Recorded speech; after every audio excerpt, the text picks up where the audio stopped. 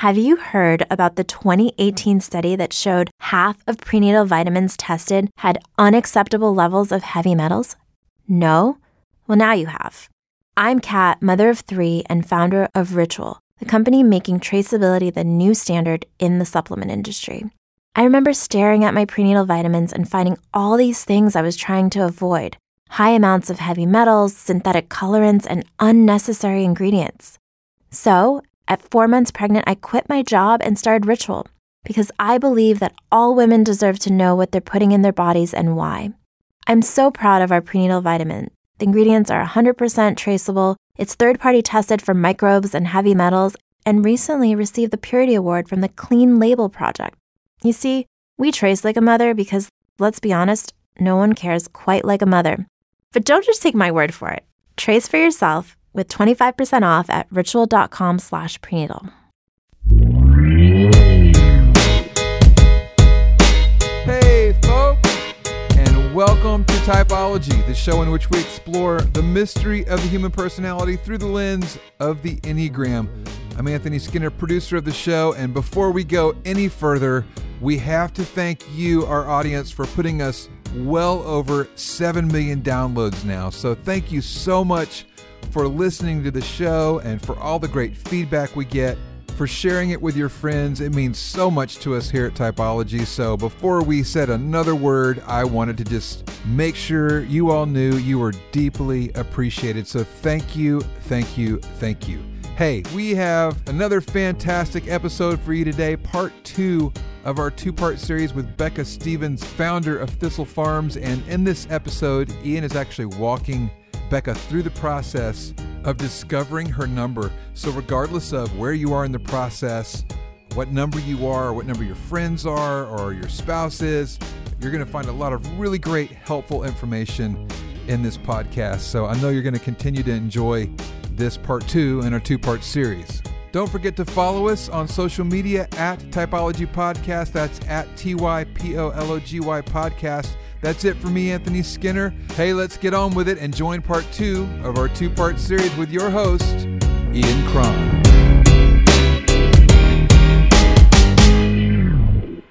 Sixes are called the loyalists. And the loyalists have a need to feel safe and secure. So that's a primary need for them. They tend to be worst case scenario thinkers, and but interestingly, and this is something you mentioned the word authority earlier, so let me just throw something out at you. There are 2 types of 6s. It's the only number that has 2 variants, but I would say that 6s just tend to run between 2 poles. Authority is a big issue for 6s. Mm-hmm. Who's in charge? They want to know if the authority figure is trustworthy, not trustworthy. They tend to be suspicious of authority figures, and they kind of vacillate between wanting to either rebel against the authority figure or submit to the authority figure. Because in their mind, okay, you're just shaking your head now. No, not even thinking about that. All right, one. 7s. But the other thing is I don't want to ever live safe. Oh, okay. There you go. I don't want to actually. I think I could eliminate some of these numbers really fast with you because I know you well. Okay. But I'm just giving it all to you, right? Gotcha. So 7s are called the enthusiasts. Oh, I am very enthusiastic. Oh, I know that. I know that. So 7s have they have a need to pursue adventure, escapades, fun. It's all about fun. It's all about, all in service to avoiding difficult feelings. No. Okay. I like difficult feelings. You do? Uh-huh. I don't like them in me. I like them in other people. I like to be there for other people and their difficult feelings. So empathy is a big value for you? Yes. Mm-hmm. Okay. Yes, I can cry with anybody. I can cry with anybody on this planet. If you started crying right now, I could cry with you. I've seen it. And I can feel it. I mean, I can feel it in my bones. Okay. When my husband's back, when Marcus's back goes out, my back hurts. Wow. That's probably not good. I probably shouldn't have said that to you. Don't judge. Remember, y'all, we're not judging on this one. No, there's no judgment. Okay. This is a judgment-free zone. Okay, 8s are called the challengers. Mm-hmm. Eights have a need to be strong, to assert strength and control over the environment and other people in order to mask weakness or vulnerability. I feel like I want to present strong, but I feel like I do that through vulnerability. Okay. So it's not to mask vulnerability, but Right. vulnerability, I like being strong, and I think vulnerability is the path to that. Do you think, what were you like though as a 25-year-old? Would you have said that about yourself then, or would you have just said... Well, I was in or- divinity school, and they really praised, when you're doing your spiritual autobiography and all that. I mean, I never had any of that stuff. I mean, our whole family was so broken open when my dad was killed by the drunk driver. My mom was 35 with 5 kids and thrust into poverty. And she was really, really strong. But she was also, she was vulnerable with us. Right. So I feel like I don't see those as opposing. So I'm probably not an 8. So far I'm sticking with 3. We don't know yet. We don't know yet. Okay.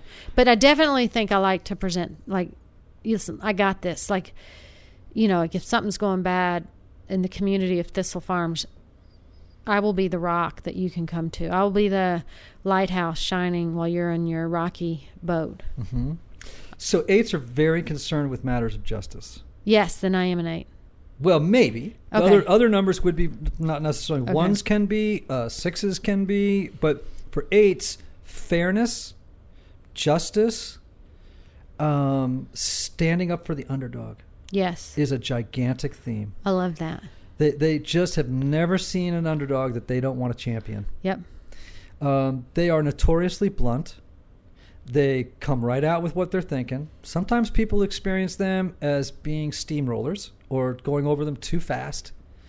They have trouble, actually. A friend of mine used to say that 8s have to learn to be part of the band in order to before they lead the parade. I mean, they tend to get way out ahead of the band sometimes, They are... Get a new band. They have they have more energy than any other number on the Enneagram. They have more stamina. I may be an 8 with a 3 shadow. Is that a thing? Well, now 3s and 8s. We're going to circle back to this because Okay. there are some similarities. So far, I between like 3s 3 and 8s. 8s. So 9, you're not a 9, but Okay. I just tell you that right now, Okay. people. I'm sorry if I just typed somebody, but 9s are called the peacemakers. And I don't know. Maybe you are a 9. Who knows? But a 9 is somebody who has a need to avoid conflict at all costs. I'm not a 9. No, you're not a 9. No, I figured that out. No. So, of all those unconscious motivations, which The ones? 3 really, and 8 are the ones I resonate with the most. Okay, so 3 and 8. Is resonate a good word for Enneagram use, or do you say something else? Is there a language word? No, you would just say I most identify with the unconscious most- motivation of 3s and 8s. I most identify with the unconscious motivations of 3 and 8. All right, so let me ask you a couple of Okay, questions. I'm ready. I'm going to hone in a little bit now. Do you care what others think of you and what you do, or do you really not care very much? I do care. Tell me about that. I mean, early on in this conversation, I talked about community. And that is one of my big motivators is to, I mean, if you look at my life, who is a chaplain for 25 years at a small chapel? Unless you just love community and want people to be together. And I know that if you're always getting your way, you're not in community. And I want there to be community. Mm-hmm. I mean, I really do think that is the entity that, while it's somewhat out of fashion now, community is the way the spirit moves, the way that the beloved community is realized, the way the soul force, ahimsa, changes the world. Mm-hmm. It's through community. So I do care. And I want people to feel a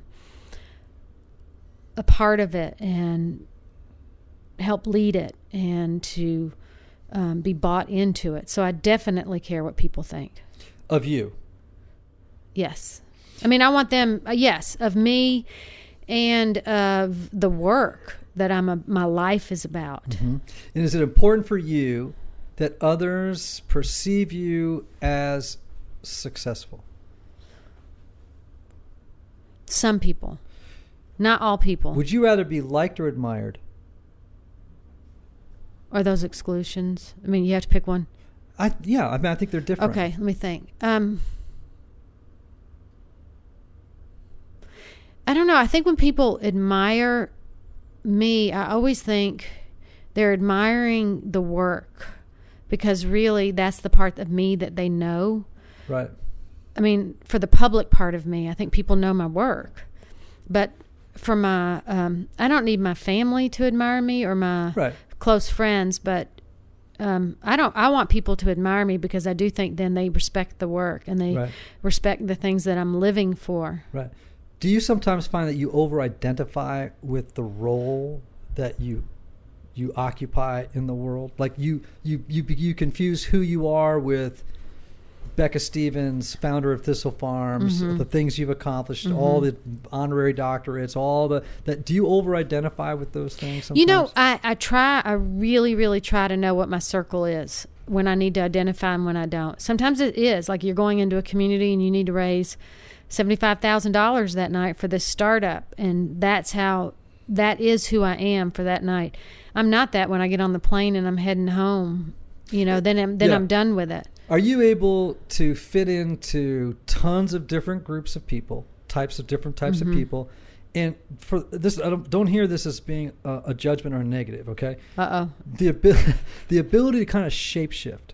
Like you can walk into a room and figure out, who do I need to become in this room in order to win the admiration and the confidence and everything else of the people in this room? Yes, I can do that. Okay. And it comes. I don't hear that as judgment, by the way. Okay. Because I really think that is, at least in parts of my world, that's a good skill set to have. Because I'm going, am I going with Marcus to Sony Records? Am I going into the prison to talk to a group of women? Am I, preaching on Sunday morning? Those are all really different things. Right. So when you go into the prison, can you take on the affect and the language and the demeanor of everybody else in the room, and then go to another room full of bankers who you hope are going to give money, and then sort of shapeshift in order to connect with that group of people?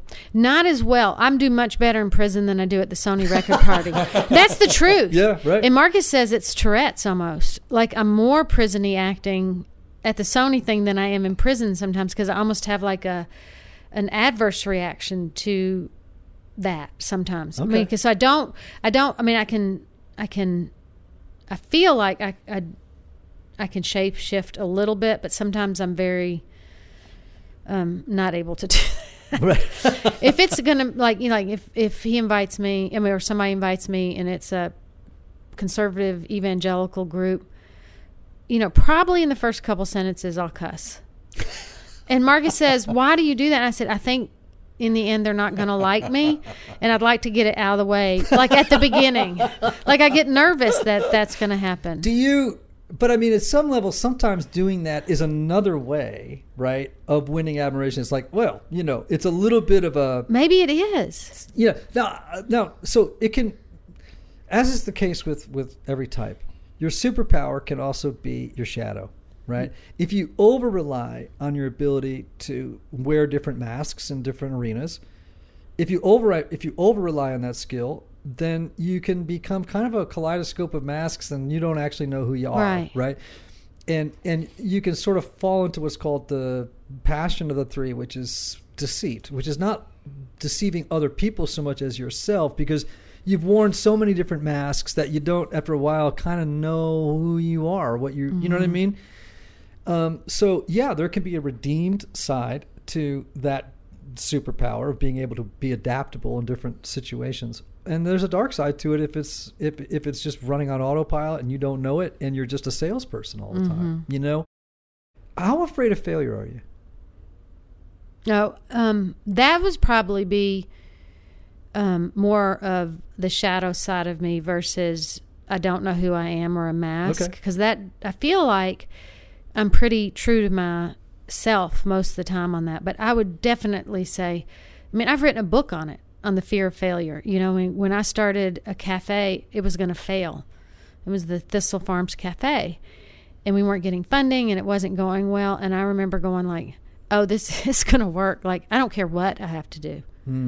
I can't let this fail. And if it became like a thing for me, this was probably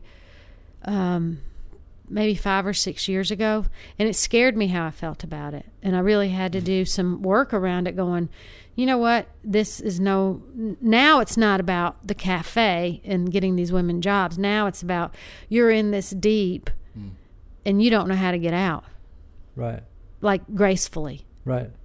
And is part of that, and this is, a tender question, but is part of that, some piece of it, I don't want to fail because I don't want to look like a person who's a loser. Right. For sure. That's right? part It's not of just I don't want to let these people down. No, I'm saying for sure that's part of it. That's the shadow. That speaks to my shadow side more than probably, again, the mask thing feels like I'm pretty self-aware on that, but I have an but I have a pretty deep sense of my own fears about failure. Okay. And I have also, I mean, if you want to look on the shadow side of it, and I don't know, maybe a lot of people have this, and maybe a lot of your listeners have it too, but I think because so many of my people in my family died young, that I always think, like, this is my one shot. I mean, like, I never imagined myself really getting old, and like I had to do things pretty quickly and do them well because I didn't know how long I was going to be around. That's what, and my husband reassures me all the time that now I've lived too long to die young. So I can let that go. But I think I had that deep fear. I mean, that was my reoccurring nightmare, was over and over. I mean, I died 1,000 times when I was a little girl. Are you really in touch with your feelings? Mm-hmm. Are you really good at being able to name your feelings? Now, explain to me again what a feeling is. Yeah. No, like what? Well, I mean, I think I feel sad. I feel happy. I feel. I mean, yeah. Are you really good at sort of naming the nuance of those feelings? You know what I mean? Like sad. Well, I feel kind of wistful, or I feel. You know what I mean? There are variants of sad. There are variants of glad. Are you pretty fluent in the language of feelings? I think in the right safe spaces, I'm very good at it. And then in other times, I think, I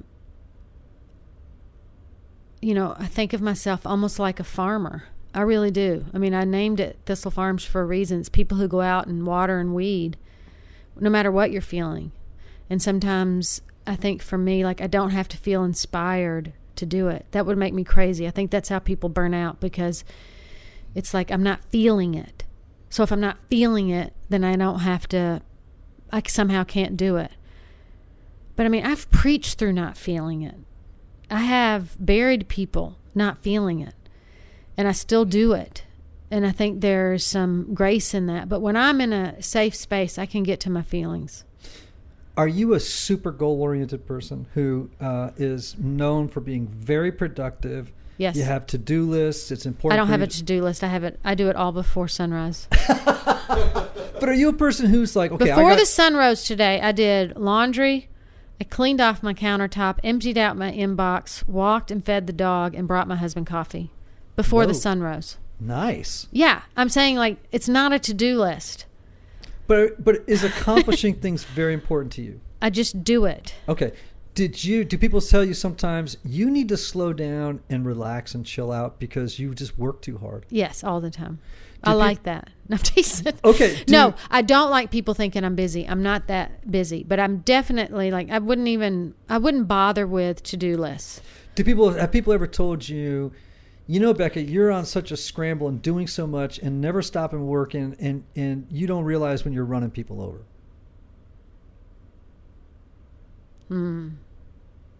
I definitely have run some people over.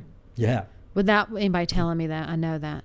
And I have to go back and repair stuff. Do people maybe sometimes say that you're not as in touch with their feelings? With their feelings? Yeah. I'm not in touch with their feelings? Yeah. Like, usually when we run people over, we're not really thinking about other people's feelings. Yes, that's what I'm saying. I was just clarifying if it was their feelings you're asking about now. Uh-huh. Okay. And are you able to, like, sometimes in service to getting something done, doing something, accomplishing something? Are you able to sort of remove your own feelings from the equation and set them aside? Because they're going to slow you down. If you continue to, it's like, man, I don't have no time for feelings. They got to go over here because I got a lot to do right now. Well, what I don't want, I just had this is perfect example. Somebody was talking, we're opening up a business in another part of the world, and somebody was starting to list all the problems. And in my head, when I'm like, I don't want to hear any of it. I don't want to hear all that. Our job is to figure out what it can look like. And then the other people's job is going to be to figure out all the problems with it. Right. We don't have to deal with that. We just have to get it going, and then they can deal with all that. And they were like, that we can't do it that way. And that is like, oh my gosh, I have to stop and go, okay, now I can listen to you and be open to what you're saying is a problem and try to walk through it instead of like, you're starting with a problem and we haven't even finished the dream. Right. Which is what I think is like, you're trying to kill it in committee and you're not letting it get to the floor vote. Right. You know? Right. Okay. So. But I really do try to recognize it, but I don't do it very well sometimes, I will say for sure. Right. And to anybody from Thistle Farms that's listening, I know you're laughing right now going, But you're because you've got a ton of people at Thistle Farms that love you. I Right. mean, and you go over there and you fill a house talking about it. You know, so I know they're laughing. That's all. Go ahead. So, you a great salesperson? I am. You are, aren't you? I'm selling you right now and you don't even know it. I bet money Yes, I walk I out do. of here with a check. That is awesome. Oh, you've gotten checks out of me before, man. There's no. You know why, though? Because I really think, this is the honest truth, I'm a salesperson because I believe that is part of the important work of justice. And like, I feel like that is such an important person in the community that can go out and tell the story and unabashedly say, you know, we need you to help. And people want to help. And so, like, yeah, I can do it for sure. It's not my favorite thing is to actually do the ask. My favorite thing is to tell the story and for people to intuit that means they should help. Right. But sometimes, but I'm definitely willing to ask and sell. Right. All right. Buy your Thistle Farms candles. Yeah.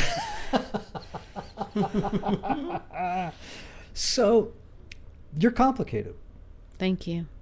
Go back to when you were 25 and tell me which of these two types you would identify with most.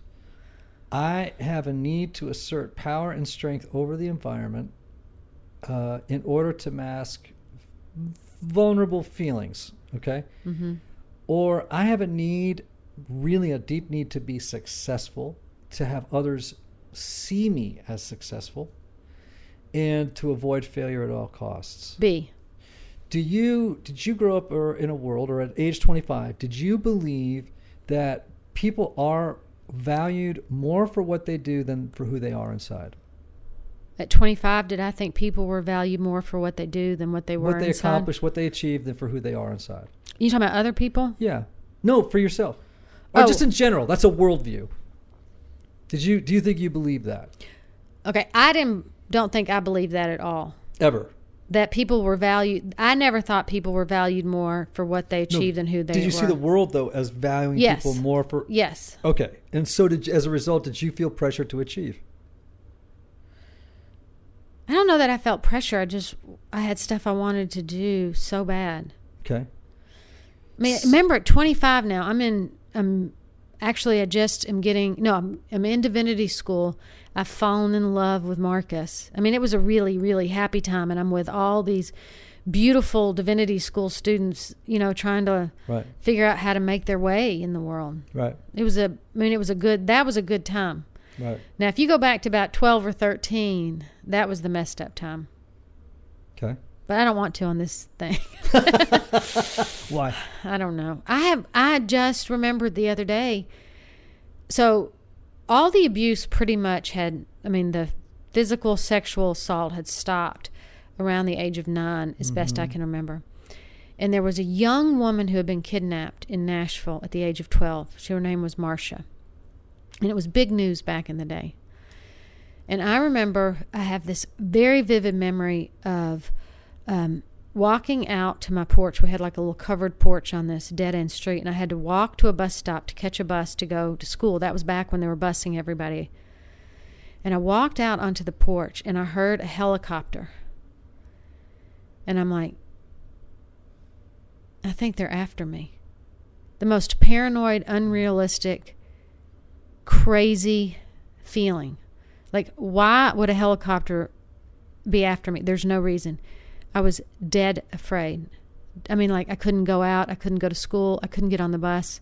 There was trauma at the school. There had been trauma in my life. There was trauma in the community. And I remember thinking, the only place I'm safe is if I can just go inside and lock the doors and never come out. And then I remember thinking, you will die. If this is how you live, you will die if you're afraid. And thinking, I have to go back out. No matter how dangerous or how scary or unsafe it is, I got to go conquer it. I can't just go back out and be afraid of it. I have to go back out and be a player and be a changer in this world. So it is safe for people. And by God, I mean, that was a motivator for my whole life. I mean, why else, when you're 29, 30 years old, are you thinking, I'm going to establish safe communities for women? That's what I'm going to do with my ministry. So that's how deep that was. So 25 was fun. 12 and 13, no. The future is a hefty responsibility and not one that we take lightly. But then taking things lightly has never been what Hefty is about. That's why we've created the Hefty Renew program that turns hard-to-recycle plastics into valuable resources like park benches and building materials. To participate, simply fill up an orange Hefty Renew bag with accepted items, tie it up, and drop it in with your regular recycling. That's it. It's that easy. It's time to rethink recycling with Renew. Particular valued resources may vary by geography. More info available at heftyrenew.com. Not so much. Right.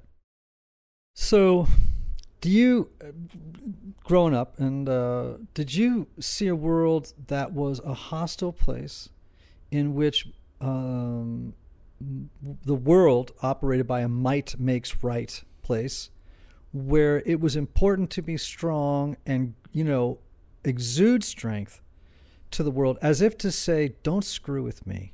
Do you know what I'm saying? And to put forth this energy of strength in order to fend off what you perceived was a world that would want to control you. Like, it was really important for you to be more in control of of things than the world to be in control of you. So my mom was the director of a community center. She worked with poor children all over Nashville for 25 years. I mean, I grew up in a community center. And she was my hero. Mm-hmm. She was amazing. And she, her power was in her compassion. She had oceans of compassion within her. And she was strong and she was compassionate at the same time. So I think it wasn't about might, I have to win. It was might, I have to help protect other people. Okay. Because the world is unsafe. I want to make sure there's safe places. Okay. And I felt that from little kid on. Right. So they set fire, I remember, to the community center. And it was like we were there the next day cleaning it out and getting ready to rebuild. You got to be strong. You can't just sit at home and let the ashes smolder. Right. So let me just throw some phrases out at you. Okay. You tell me if they resonate. I have a deep need for friendship, but it tends to be, when it comes to close friends, I have a small cadre of people, but I'm very loyal. I'm a lifelong friend. I have a few lifelong friends, but I would say my small group of folks have really been kind of post-marriage versus pre-marriage. That seemed like my life changed a lot over those years with 3 kids. Right. But after that, after all the kids and all that, those folks have stayed around. You'll give a friend a shirt off your back. Would you do that? Yes, I'm wearing a shirt off my friend's back right now. No, I'm saying you would give your own shirt to somebody else off your back. I would definitely do it. I do it all the time. I give away my jewelry, my shoes, my shirt, anything. Right. Without thinking about it. It doesn't even have to be a friend. Do you... how important is it for you... I mean, I know fairness and justice are huge themes in your life. Would people describe you as a protector? Yes. A defender? Yes. Okay. Are those very important ideas to you? Ideas? Yeah. Are those important themes in your life? Being a important protector and a themes, defender? yeah. I feel like they're not ideas. I feel like they're a way of life to be a protector. So another one would be, here's another descriptor. You're an outstanding leader. You hold communities together, and you're really good at strengthening the weaker members of a community. Sometimes. I want to be. Okay. I don't always do that. Yeah, but I see that you are that. Okay. So I'm going to go against it. Okay. That may be a little bit of you not being able to say what I see. Okay. But I see that as being a theme for you. I love people. Yes, you do. I know I do. that. I love people. Like, that makes me weepy to think about, like, people who don't find a place in a community, how bad that would be for them. I can actually see that in your eyes right now, that really moves you. So, yes, I am that. Okay. So let's talk about happy things about this number. Don't get all 7 on me. Now, so you're good at showing feelings within a close group. Pretty much in a close group, more than just widely, and to be vulnerable, people for you to be really vulnerable with someone, they kind of have to earn it a little bit. Yes. Okay.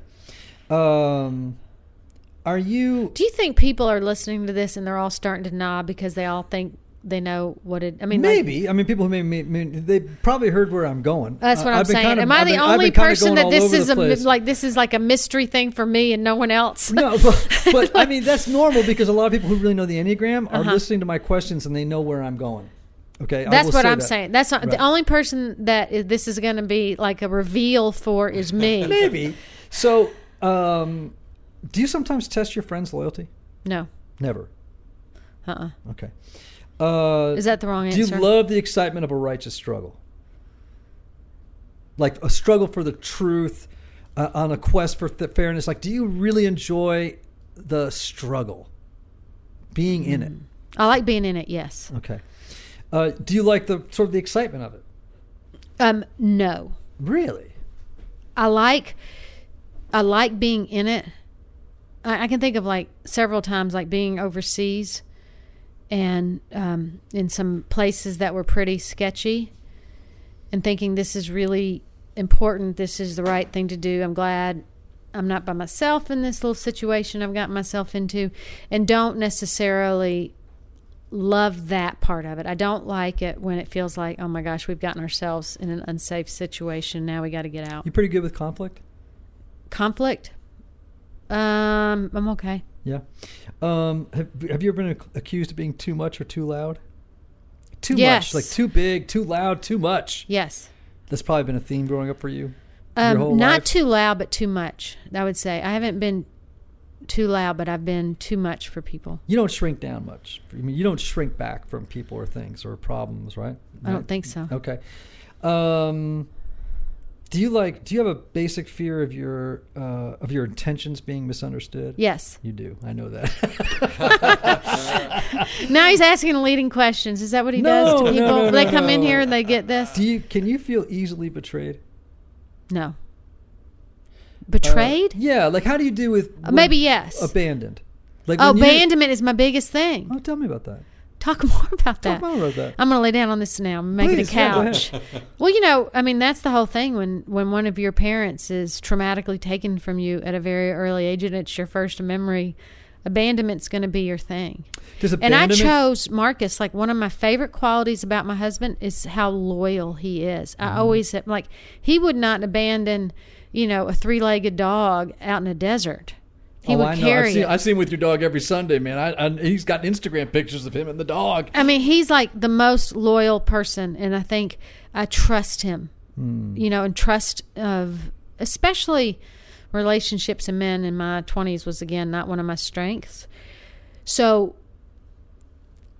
abandonment is it was the operating fear. For sure. Did you experience it as when someone abandons you, or what you perceive as abandonment, though? Do you sort of experience it as betrayal of a kind? Does it make you mad?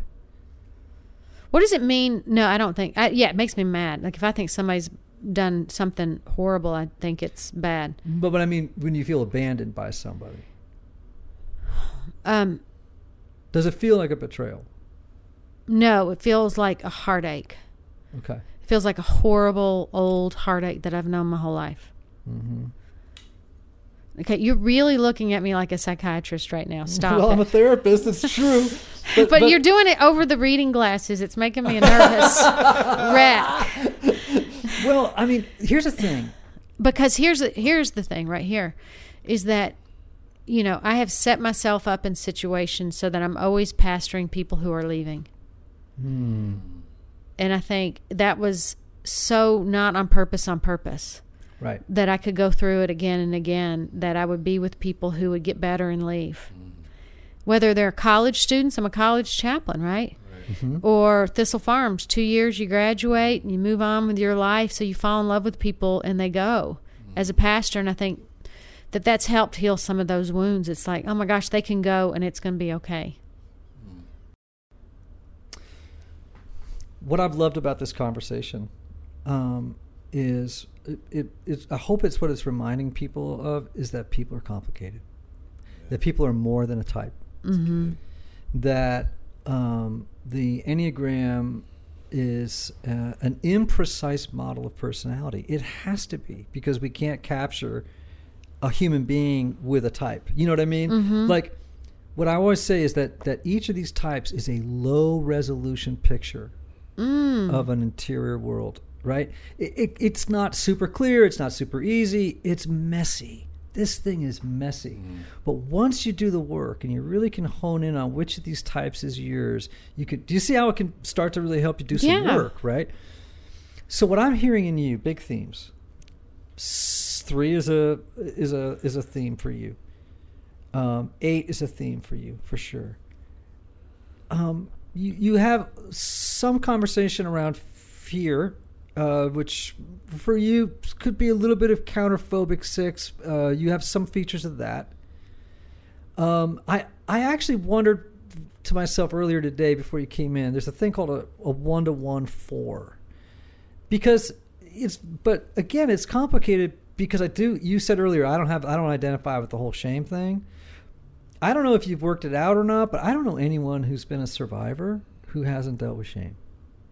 I mean, did you deal with shame? Oh, for sure. I mean, there was a point, Ian. There was a point after I had opened our second home at in Nashville, and I had 2 kids, pregnant with the third. Marcus was on the road a ton. And I became really overwhelmed, just overwhelmed. And one of the things that happened was I started losing. I mean, I always lose things, but I'm always losing everything. So I couldn't even get to work. I couldn't get the kids anywhere. I couldn't find my car keys. I couldn't find the checkbook. Couldn't find, basic things that I would need to function in my day. And then I went through a period where I was getting hives. I had hives would just pop up on my arms and legs. That much kind of just awful stress. And I was like, I'm not well. I'm really not well, and I don't know what's going on with me. So I went to go talk to a therapist about it and begin to figure out, like, what is going on. And what they did was, the very first thing was I went through a series of hypnosis. I went and got hypnotized for a while to get relaxed enough to even figure out what was going on inside me. I was so wired. And it really was all of the work around trauma and the shame I was carrying in it, and the fear or why it was coming out then. You know, in addition to having a son who was exactly my age when it's all started for me, the world fell apart for me, and working around a lot of women who were carrying that story, worse, times 100. And it was like, I have to start figuring out that story so that story's not controlling me. And I have to be able to tell it, and I have to be able to understand it, and I have to unpack it. And I would say now, 25 years later, it's like there really isn't shame around that for me. I feel like I can see gifts that happen through that. I can see my innocence. I can have compassion for my childhood. I've told it a bajillion times, and I've written about it. And my kids, we've had beautiful conversations around it. I really don't know that shame is a motivator for me anymore. Mm-hmm. So that's just doing the work, right? I think, what is so powerful about this conversation is, and I want people to hear this, like sometimes, well, first of all, you're a trauma survivor. I understand that. So am I. And that makes typing very complicated because there are so many overlays, and because growing up, you had to adapt and draw on coping strategies of lots of different types in order to survive, right? And so typing for you is a little bit more difficult, right? It was for me. We just had to adapt so much that it's just very hard to sort of go automatically, oh, it's very clear you're this or you're that. Sometimes people who have ADHD, people automatically go, oh, they're 7s. You know what I mean? Because they've got monkey mind. It's like, no, they have ADHD, but they're not a 7. They may be a 4 with ADHD. Right. But so there's another condition in the mix that's making it hard. I know you think I'm ADHD. No, I don't. Yes, you do. Well, a little bit. But if you have bipolar disorder, for example, people could say, oh, you're a 4 because you're melancholy and dramatic and this, or you may have borderline personality disorder, might look like a 4. Or it may be, or the mood swings of a person with bipolar disorder looks like a 4, so people just automatically peg them as that, and it's wrong. Yeah, you have to be much more nuanced and thoughtful when you're doing the Enneagram to not be. Put it this way: don't make the mistake of typing someone on the basis of behaviors. Look at those motivations. And what I'm hearing, if I were you, I can't leave today going, oh, I know for sure Becca's this. I can't. But what would you put your money on? Are you pressing me hard? I'm going to give you an initial, but I want to, it's provisional, and I reserve the right to change my mind. Absolutely. I want you to whenever you want to. You sound to me like a social 8, and I'll tell you what that's like. Remember that list I was just reading to you a few seconds ago? That was a social 8. Social 8s, very concerned about fairness, very concerned about justice. They have no problem pushing back against authority. They tend to they actually sometimes view the authority figure as being not entirely trustworthy. You know what I mean? Like they don't mind going up against authority in service to defending the underdog. I love that. I'll take that. I know there's a shadow side that you're fixing. Well, they can be. Yeah, for sure. So Martin Luther King was an 8. But so possibly is Donald Trump and Vladimir Putin. It just depends. You know what I mean? It can be healthy or unhealthy. No, it can be healthy or unhealthy. It can be redeemed or unredeemed. Yeah. It can be, when it's filled with love and kindness and goodness and compassion, it can be, 8s change the damn world. They do. They make big decisions. They tend to operate from their gut. They're very body-oriented, body types. You know what I mean? Like they just come right from the gut. Now earlier you said, well, I'm more of a thinker type. Well, you made me pick. I said it all comes up at the same time. Well, it doesn't mean you're not a thinker, but I would say that 8s are gut-oriented people. You know, but I have seen you operate a lot from the gut. Yeah, I do think it all comes, but I don't know when it's my gut and when it's my heart and when it's my head. Sometimes I just know I know it's the right thing to do. Yeah, that sounds intuitive. You know what I mean? Like it's just like I just know it's right. I mean, it's like it's not like I've really thought it through. I think it's right. I've written it down. I've done a lot of processing. You know what I mean? Yeah. It's not like, oh, I'm just doing it out of my feelings. I've seen you a lot of times be like, oh yeah, we definitely need to do that, and you make a big decision, and you know what I mean? Like faster than a lot of people might make it. 8s are big decision makers. They'll make big decisions. Very, very quickly. I make decisions very quickly. Okay. I would call social 8s not the challengers, which is what 8s are typically called. I would call them the defenders or the protectors. They tend to have a much warmer side than a regular than what's called a self-preservation 8 or a 1-to-1 8. I would say that you're very, very strong. but you're also very, very tender. It's a little bit harder sometimes to, in a very powerful way, to let that tenderness out. I mean, sometimes the strength masks the tenderness, but people always feel like you have their back, and they always feel like, and there's a tender side to you, but there's also it's got a powerful strength overlay. Now, there's a lot of beauty in the 8, and there's a lot of danger in the 8. Do you know what I'm saying? There's a lot of shadow, and there's a lot of beauty. So the journey, I would just encourage you to, I can see some of the 3 stuff, but 3s and 8s get confused because they're the 3 most assertive numbers on the Enneagram, aggressive numbers. Which ones? 3, 7s, and 8s. Oh. So it's not surprising to me that the 3 thing resonates with you. If I were gonna rate your money, I'd say you were at 8 with a 7 wing. That's what that's called. I know maybe you don't know what that is yet, but we can talk offline again about it. But when you know these things about you, some of the wisdom in the Enneagram can help you live into the most beautiful part of the 8 and slough off the stuff that is not so great. And you'll be able to spot it when it starts to go into gear. But you've done a lot of work. You've been through, you've had to deal with a lot of trauma. So I think you're a pretty healthy, integrated 8. That's my initial thought. What do you think? I totally take it. All right. I feel better because I think I love the language around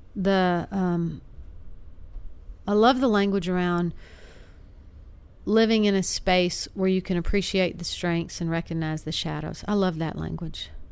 Yeah, and man, I mean, to be a whole human being, you gotta own both. Yeah.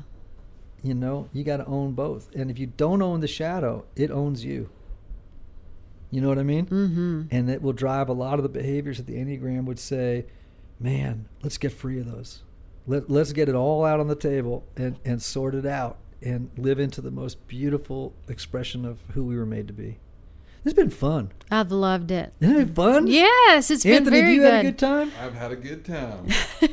Man. So you asked me, so everyone listening, I don't like to type people, but she pushed me into it and said, okay, what would you put your money on? But if I were to tell you to leave and look at other numbers, I'd tell you 3, I see where you're saying it, but I haven't picked up that energy around you so much. Yeah. I would say look at 1-to-1 4s. But I'm not sure about that, but the shame thing, I was a little, it's fascinating to me because you do have shame in the background, but it's caused by trauma. There's a lot of trauma, shame-related trauma. 4s, it may be related to trauma, but it just may be part of who they are. I mean, you know what I mean? Like, they just seem to struggle with shame. You just want me to be the same number as you. Yeah, baby. Aww.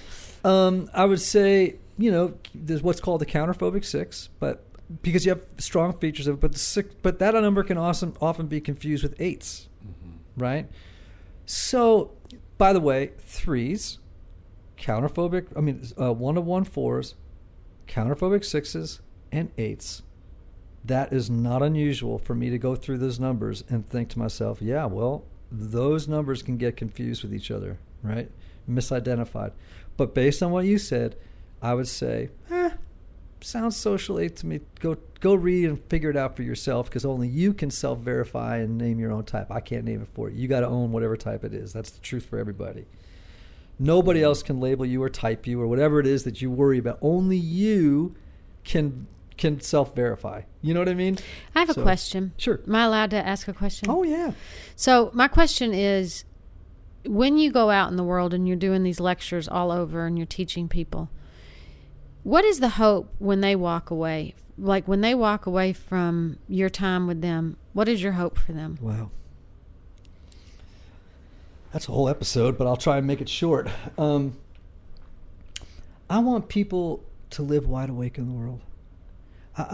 Remember all the mystics said, if you had to boil down all the mystics' teachings, it would come down to wake up. Just wake up. Wake up to your beauty. Wake up to your shadow. Become whole. Move wisely through the world. Become aware of the fact that of how you see the world, but also recognizing that, guess what? Other people see the world entirely differently than I do. Learn to appreciate difference.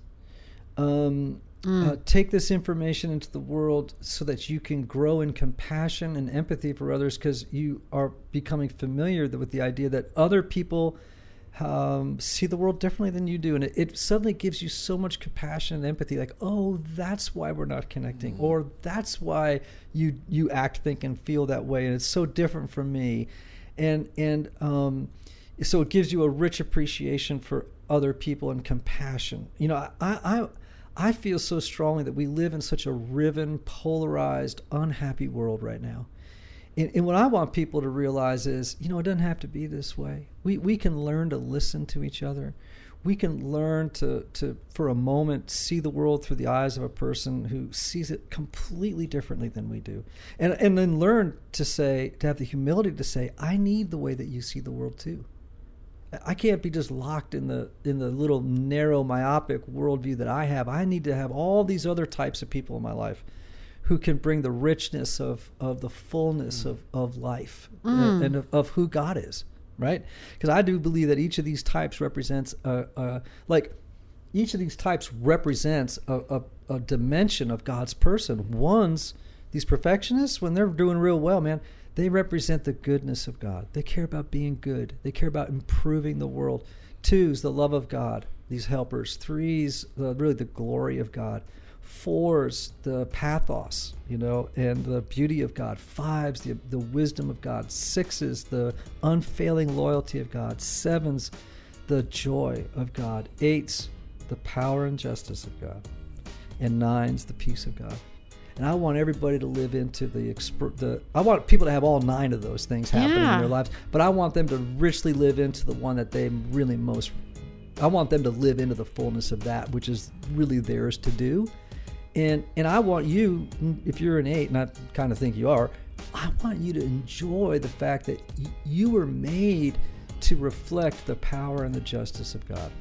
And I want you to live that without the impediments that can come with having that personality style. Because if you over rely on the superpowers of the 8, suddenly that which is a blessing can become a blight. Does that make sense?